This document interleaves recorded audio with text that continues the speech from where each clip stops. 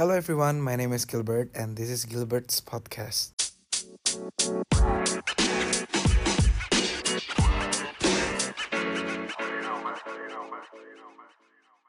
In this episode, I'm going to answer the question on what kind of experience or activity do you not ordinarily think of as being experiences or activities of consumption. As Slater in 1997 stated, human consumption is much more complex than animal, as animal consumption is only for survival, while humans consider several aspects such as norms, society, and personal goals. Hence, the act of consuming is meaningful. As consumption is a meaningful activity, sometimes I feel like I am not consuming anything while I did consume something.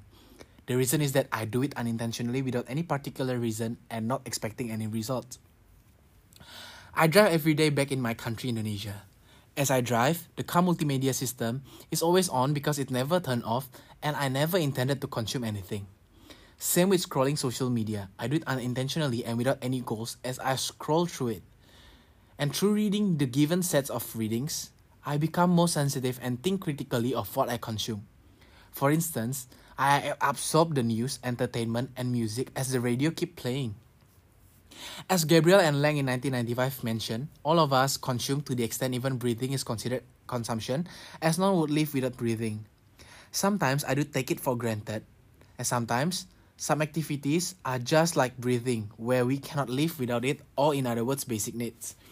For instance, drinking water and eating what has been prepared are some activities that I might not consider consumption. It is different when I buy bubble milk tea or sushi.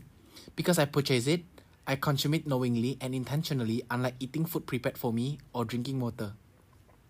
Additionally, by consuming things that I like or desire, I demonstrate how even basic needs such as eating and drinking are influenced by culture, society, environment, and many other aspects.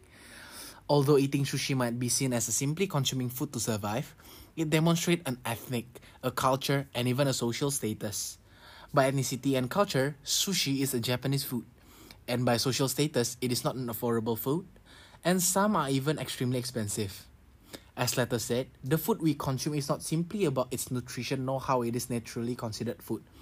It is to be understood as each has its meaning, and the meaning is generated according to the science system embedded in it, not the food nor the function. Hence, studying consuming culture and reading the set of articles given has become an eye-opener of what I consume, yet did not realize I did, and how every consumption is meaningful and its impact on my existence, life, society, and those around me.